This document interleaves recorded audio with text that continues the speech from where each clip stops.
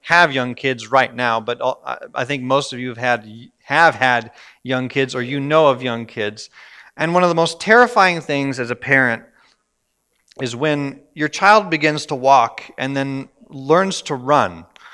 And you open the door to the big wide world outside, and it seems like there's a magnet in the street that's attached to like the feet of your child. And you open that door, and the first place they run is straight for the street. What is the word that comes from your mouth, parents, when you see your child making a bolt to the street? Stop! No, stop! Don't go there! Why? You tell me why. This is a little interactive. Why? Could get hurt. Why don't you want your child to get hurt? Exactly, yeah. This is not rocket science, okay? I promise you. You don't want them to get hurt. You love them. So you tell them to stop, you tell them no, so that they will be protected, right?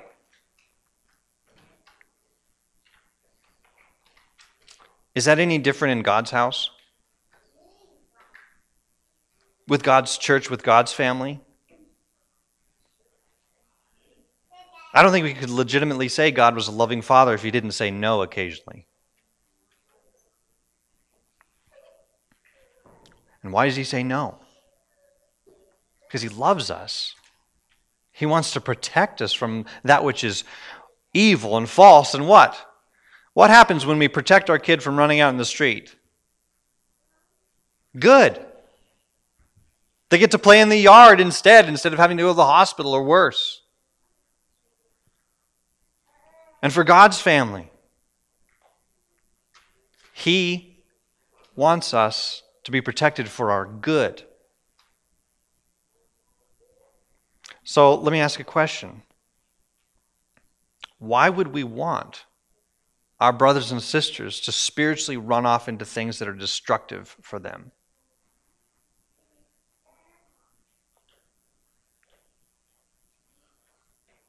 We don't. I mean, really, in our heart of hearts as believers, we don't. But what we need to understand is one of the means that God uses to accomplish that is that gospel love must sometimes say no.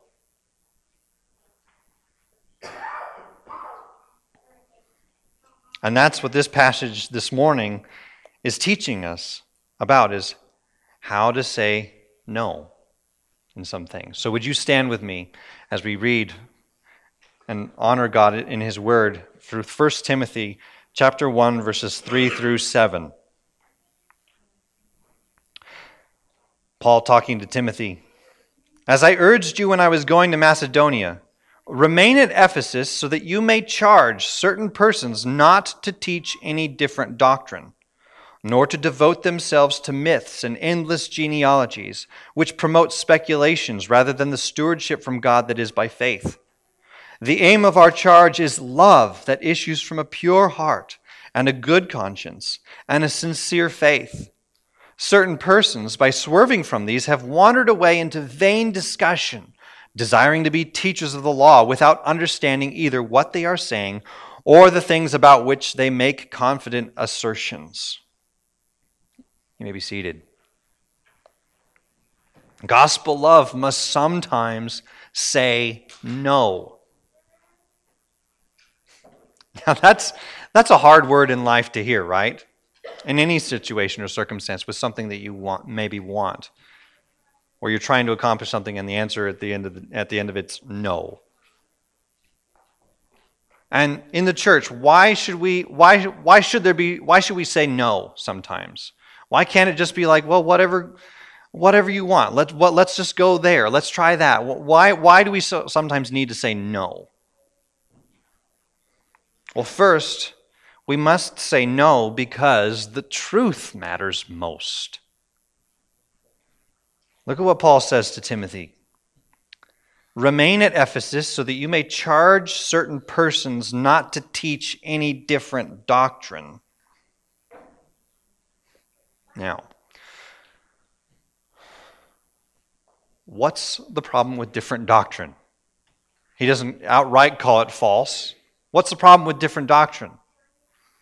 Well, different doctrine by its very nature is false, because what he's saying is different doctrine is different than the orthodox teaching of Christianity, the orthodox teaching of Christ and his apostles. And anything different than that is false because it doesn't come from God.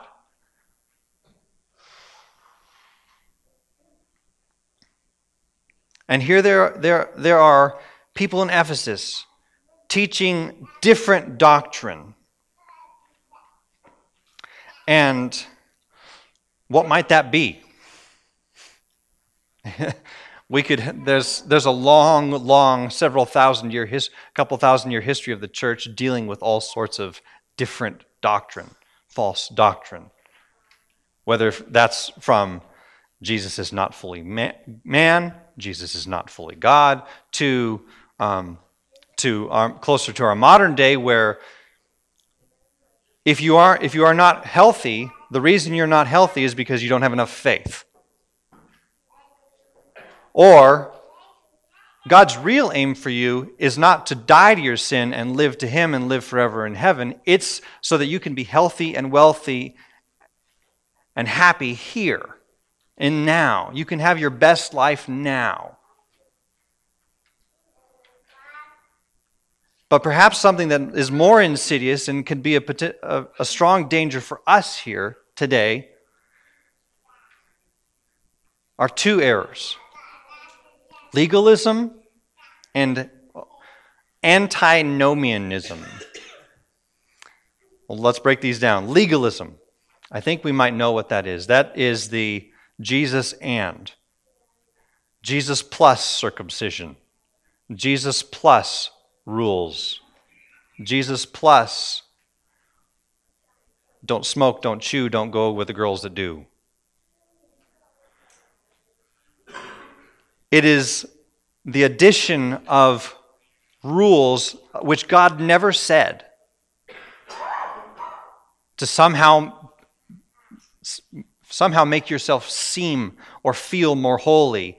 And oftentimes legalism comes from people who want to seem more holy than they really are and make others feel less holy than they are.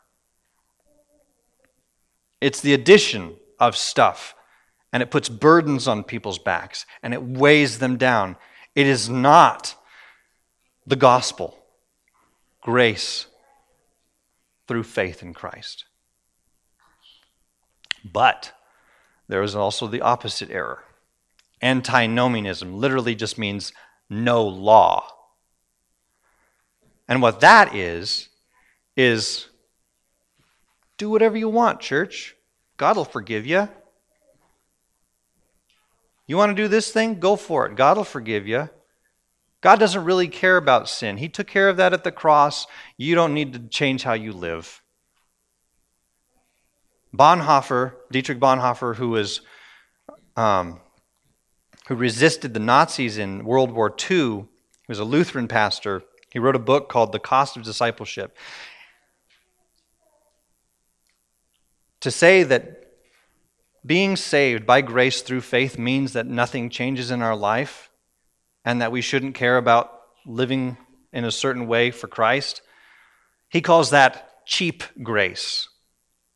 It's a grace that doesn't change things. And it ignores the true character of God, who very, very much cares about our holiness. In fact, He cares about it so much, that's why He sent Jesus to die. Cheap grace denies the need for Jesus to come.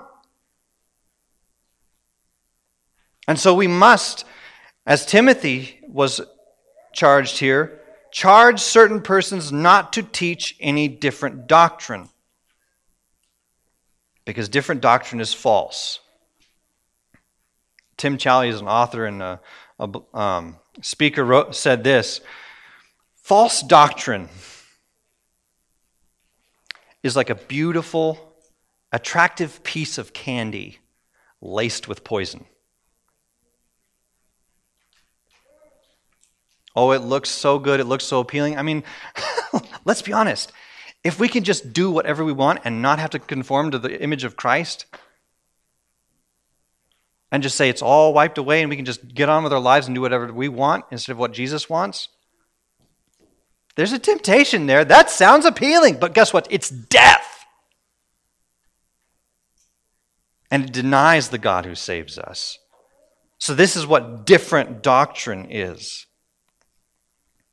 Different doctrine also comes from the wrong focus, because he says, teach not just to not teach any different doctrine, nor, verse 4, to devote themselves to myths and endless genealogies, which promote speculations. Now, there's a variety of things that this could be. Perhaps the two biggest, perhaps one of the biggest ones in evangelicalism, not so much these days, but it's still a powerful presence out there, is the whole idea of prophecy. I don't know if you've ever gotten in your mailbox, and I never keep them, so I don't have a copy, but have you ever gotten in your mailbox this really, really elaborately illustrated pamphlet or flyer inviting you to a prophecy conference? And it has like this picture of like a winged beast, and then in another picture like bowls of wrath being poured out and stuff like this. It's based on the book of Revelation, but basically what it does is it tries to make speculation fact, as if this is the only way to understand this, is if you put it up on the big felt board, this huge timeline and chart, and you need to know that the helicopters are coming because those are the locusts in the book of Revelation. And the people who are into that, it's not just that they kind of give that some consideration, they are devoted to it. They pay attention to that. And we are in danger, church, of devoting ourselves or paying attention to things that are secondary. He doesn't say that the myths and endless genealogies are in and of themselves bad. It's the devotion to them that's the problem. God never says, well, don't read any other books aside from the Bible. He says there's a place for it, and it's not first.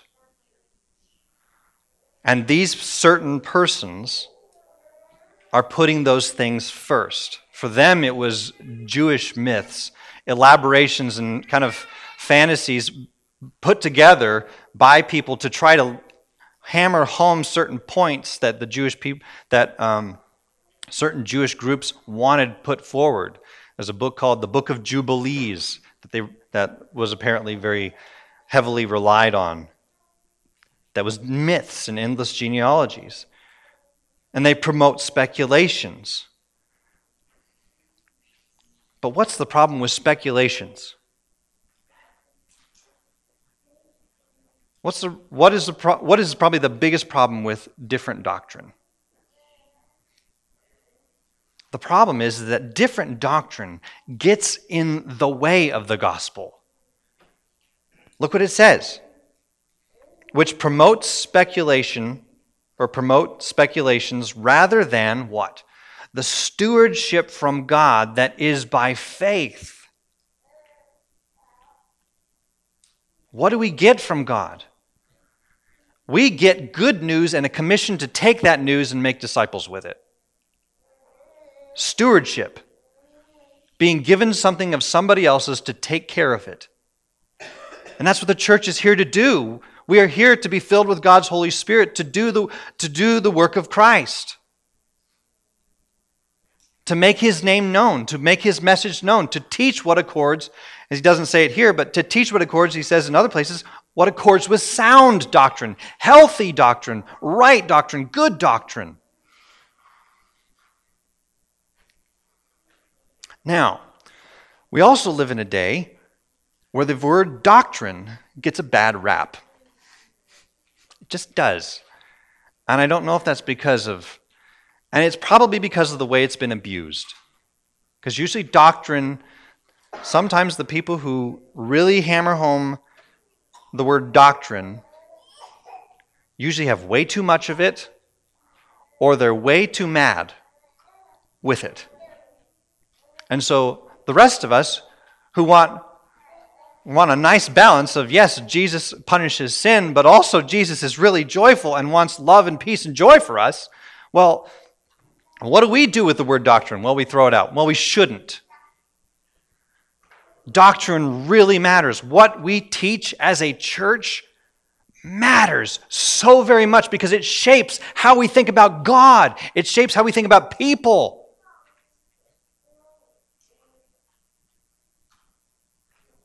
So when I use the words theology, or I encourage you to read a theological book or something like that, like, for instance, Gentle and Lowly, I'm not doing it from a place of, like, I want to just beat you with doctrine. I want to teach you that which accords with good.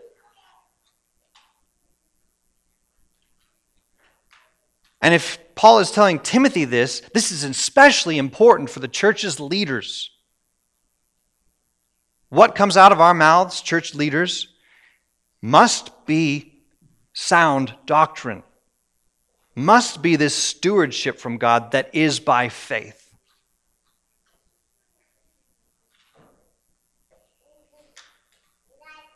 I don't know if you've ever been in this situation. In one sense, it's alleviated now by stadium seats, but have you ever been in a theater where it's just kind of a gentle slope, and you sit down and you get ready for the movie, and lo and behold, the biggest guy on the planet comes sauntering up, scooching his way through the row, and he sits down with his bowl of popcorn right in front of you, even though there's 100 seats, other places he could sit, right? And it's always a guy. And I'm not getting after you guys who are big, by the way. I'm just saying, what are you thinking about if somebody who crowds out your vision of the movie or distracts you from the movie, what are you thinking about? You ain't thinking about the movie. You ain't thinking about what you came there to see. That's what different doctrine does to the gospel. It crowds it out. It distracts us from it. It removes, it leads us away from the mission we were sent here and we are kept here to do. So we must say no because the truth matters most. But why do we say that? Why do we do that? What's to be our motive? Because as I said, people have used doctrine, even true doctrine, to just take a club to people and just bam, bam, bam. Fundamentalism began actually as an okay thing, as a proper response to theological liberalism, but then it turned into Bible beating. It turned into legalism.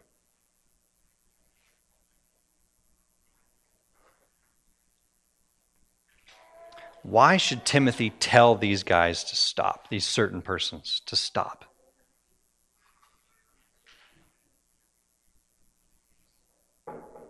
Paul and Timothy want these guys to repent. They want them to actually stop. What motive wants someone to stop doing evil and do good instead?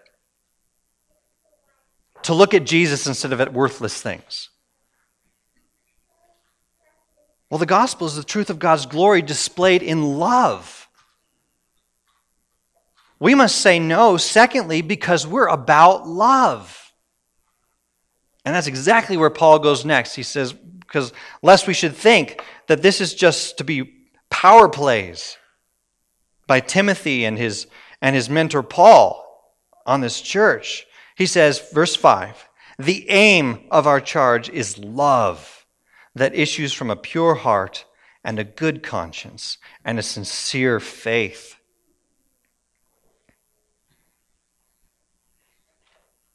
Yes, they're to stay. They're to say, stop. No, do not teach this different doctrine. And church leaders, elders, have the authority to say that. But it comes, and it should always come, from a posture of love. And not just like nice feelings kind of love, but what does he mean when he says love? It's the love for God and the love for neighbor, the great commandment Jesus gave. You shall love the Lord your God with all your heart, soul, mind, and strength. The charge comes from that, because if we say we love God, then we should really value the truth that he gives. And secondly, love is love your neighbor as yourself. How many of you really like being deceived? How do you feel when you find out that you've been snookered? I got suckered one time with one of those emails, those scam emails. It looked legit to me at the time, so I sent them some information. And I look at my bank account, and lo and behold, somebody in Barcelona, Spain is sucking out hundreds of bucks. No one likes being deceived. Deceit comes from a posture of hatred and lovelessness. This charge to stop teaching falsehood comes from a posture of love your neighbor as yourself. But this isn't just some love that we can just drum up. This is love that issues from three places. It issues from a pure heart, good conscience, and a sincere faith. As one commentator said, the pure heart, the pure in heart, are people who have their hearts continually cleansed from sins by the purifying work of God. And as I told the kids, our God-given ability to know right from wrong, our conscience, it has to come from God who renews in us a sense of right and wrong. Because what sin does is it scars and sears and calluses our conscience against right, against the things of God, against that which is good. And thirdly, it comes from a sincere faith. And that word sincere really means unhypocritical. It's like it's the real deal. And so the question is does the person's life and lips, to use a phrase, does that person's life and lips agree? Do they not only speak sound doctrine, but do they hold themselves by the same standard? And let me tell you, as somebody who is charged to speak and teach a lot, there is a huge temptation for those of us in leadership to talk a lot of talk and try to, well, don't pay attention to the walk over here.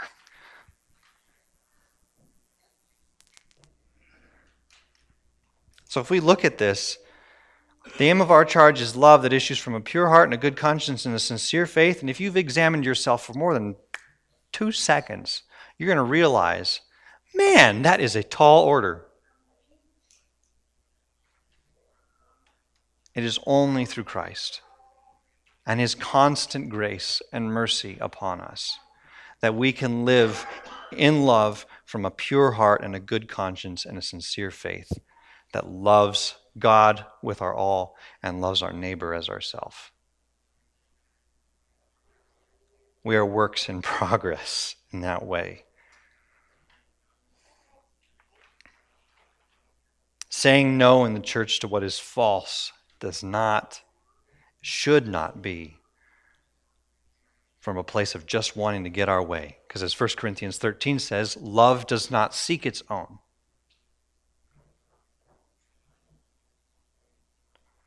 We must say no because we're about love. And if we are about love, as we should be if we're saved by grace, by the grace of God through faith in Jesus, then we should recognize that not just the truth is at stake in saying no.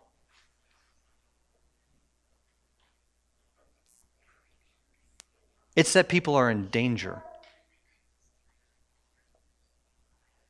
Thirdly, we must say no because people are in danger. Look at this. The aim of our charge is love that issues from a pure heart and a good conscience and a sincere faith. Certain persons, verse 6, by swerving from these, have wandered away into vain discussion, desiring to be teachers of the law without understanding either what they are saying or the things about which they make confident assertions. How does this passage say that people are in danger? Well, it says these certain people are drifting from love of God and love of neighbor. They're drifting from the good gifts of the Holy Spirit in us, a pure heart, a good conscience, and a sincere faith. And Tim Challies, as I mentioned, author and speaker, talks about things that are almost right.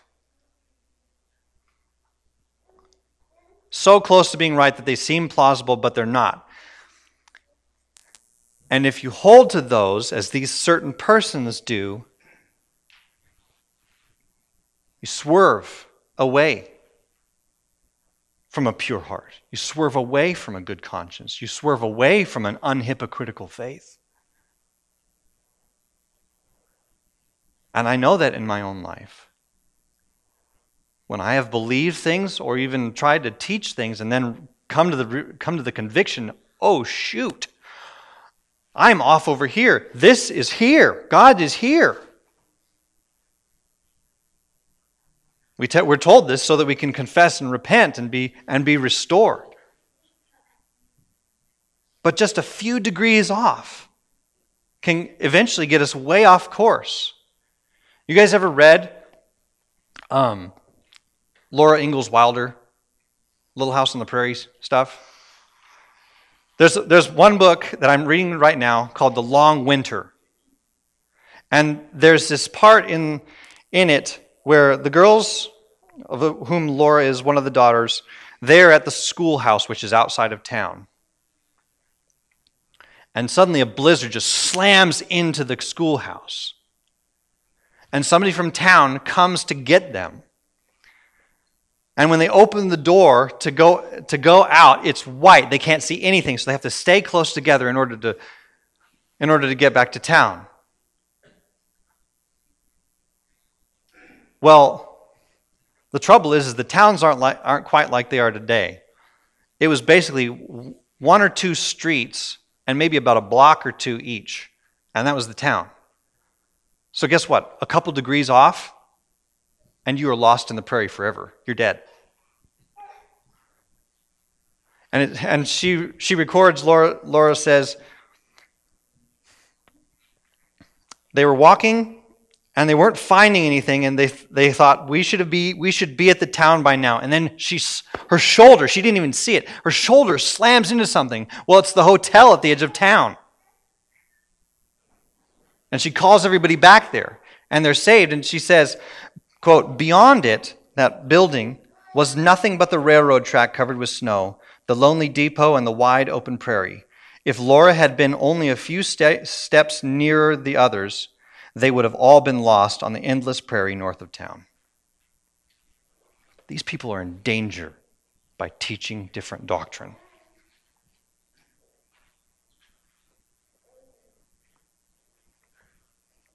They have wandered away, but not just, it is, into a trackless waste. Into what? Vain discussion. They can drift from love. They can waste time and breath. What are our words to be used for, church? Have you ever wondered about that? Why has God given us a mouth to speak when we need to listen so much more? I don't know if you ever told your kids this. You got 2 ears and 1 mouth. There's a reason. What are we to be saying with that mouth? Scripture gives all sorts of exhortations what we are to be doing with our mouths. We're to be building up one another. We are to be teaching what accords with sound doctrine. We are to be stopping what does not accord with sound doctrine, demolishing strongholds, Paul calls it in another place.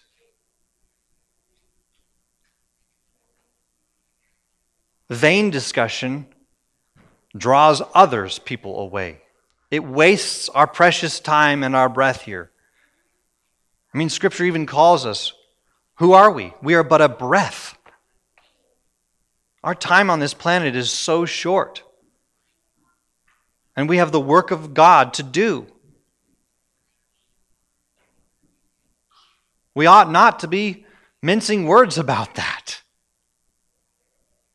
Vain discussion does not have a place in the Christian life. It needs to be corrected. It needs to be stopped. And we perhaps of many generations perhaps have a stronger temptation towards vain discussion. Why? Because we have the world at our fingertips. We only need to reach in our pocket and we can get out so much information. And we can talk about so many different things.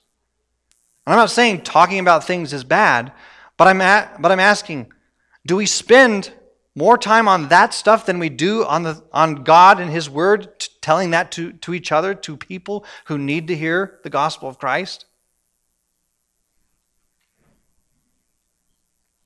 Do we stuff our minds so full of that information that we don't have room for God's instruction from His Word?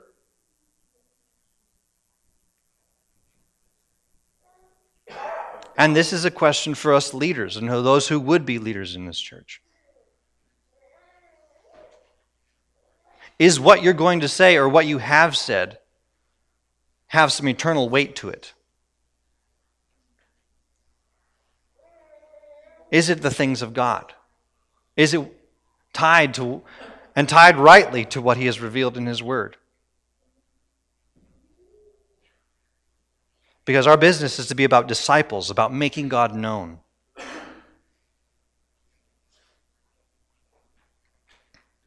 But if we rely on that other stuff, we can not only drift from love and waste time and breath, we can be arrogant and ignorant. Look what he says. They have wandered away into vain discussion. Look at this. Desiring to be teachers of the law, without understanding either what they are saying or the things about which they make confident assertions. Now, is he saying that being a teacher of the law is bad? No. No, in fact, we should encourage people to be teachers of the law, teachers of God's Word, teachers of God's book, teachers of God's instruction.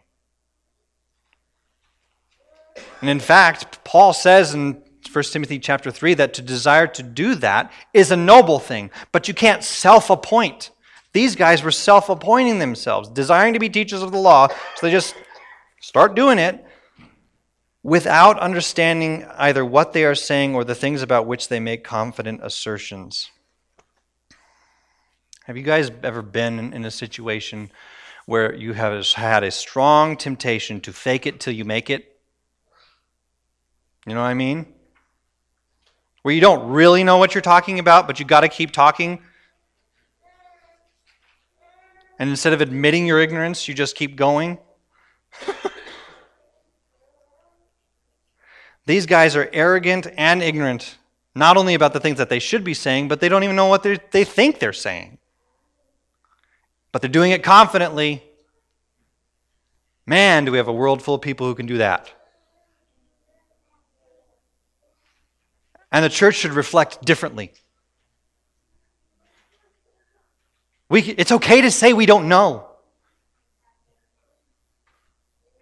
It's okay to not be the blind leading the blind. And then both fall into a pit.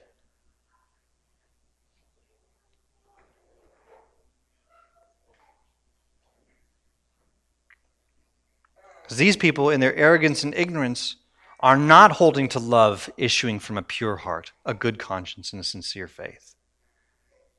And because they aren't holding that, they don't know how to handle the law. People who don't have that kind of heart posture, that change in them, wield the law of God as though it had nothing to do with Jesus Christ and the gospel. And that deceives people.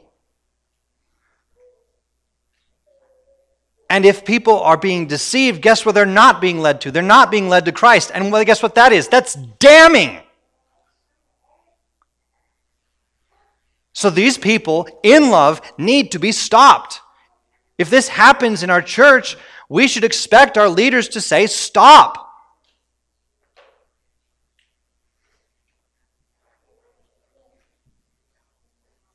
Because people are in danger if this is allowed to continue. Gospel love must sometimes say no. Now, let's not pretend like this is easy, by the way. Okay, it's one thing to shout at your kids as they're running toward the street, stop. They're your kids. They're smaller than you. Sometimes you have that attitude like, I brought you into this world, I can take you out.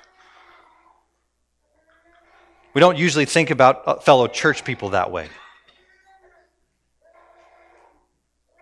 This is kind of a difficult situation, and this is why Paul tells Timothy to do this. Because it's hard. It's hard to tell someone, stop it. Unless you're Bob Newhart. It's hard to say no to someone. And I'm going to be honest, it's hard to say no, and there will be a temptation in this church. Because we are, let's say it, we're smaller than some. There is a temptation in smaller churches to just smooth over saying no because someone is filling a key role or making substantial contributions or gathering a following. But who are we to please? Where does the charge come from? The aim of our charge should be love that issues from a pure heart, a good conscience, and a sincere faith. We're not to please fallen man who has not suffered and died in our place to rescue us from sin. We're to please Christ, who has lavishly given his life so that we could have eternal life, and who has given us the gospel and sound doctrine that refreshes and renews people's hearts rather than crushes them. And we're given faith in true love. And for that, and for him, gospel love must sometimes say no. Let's pray.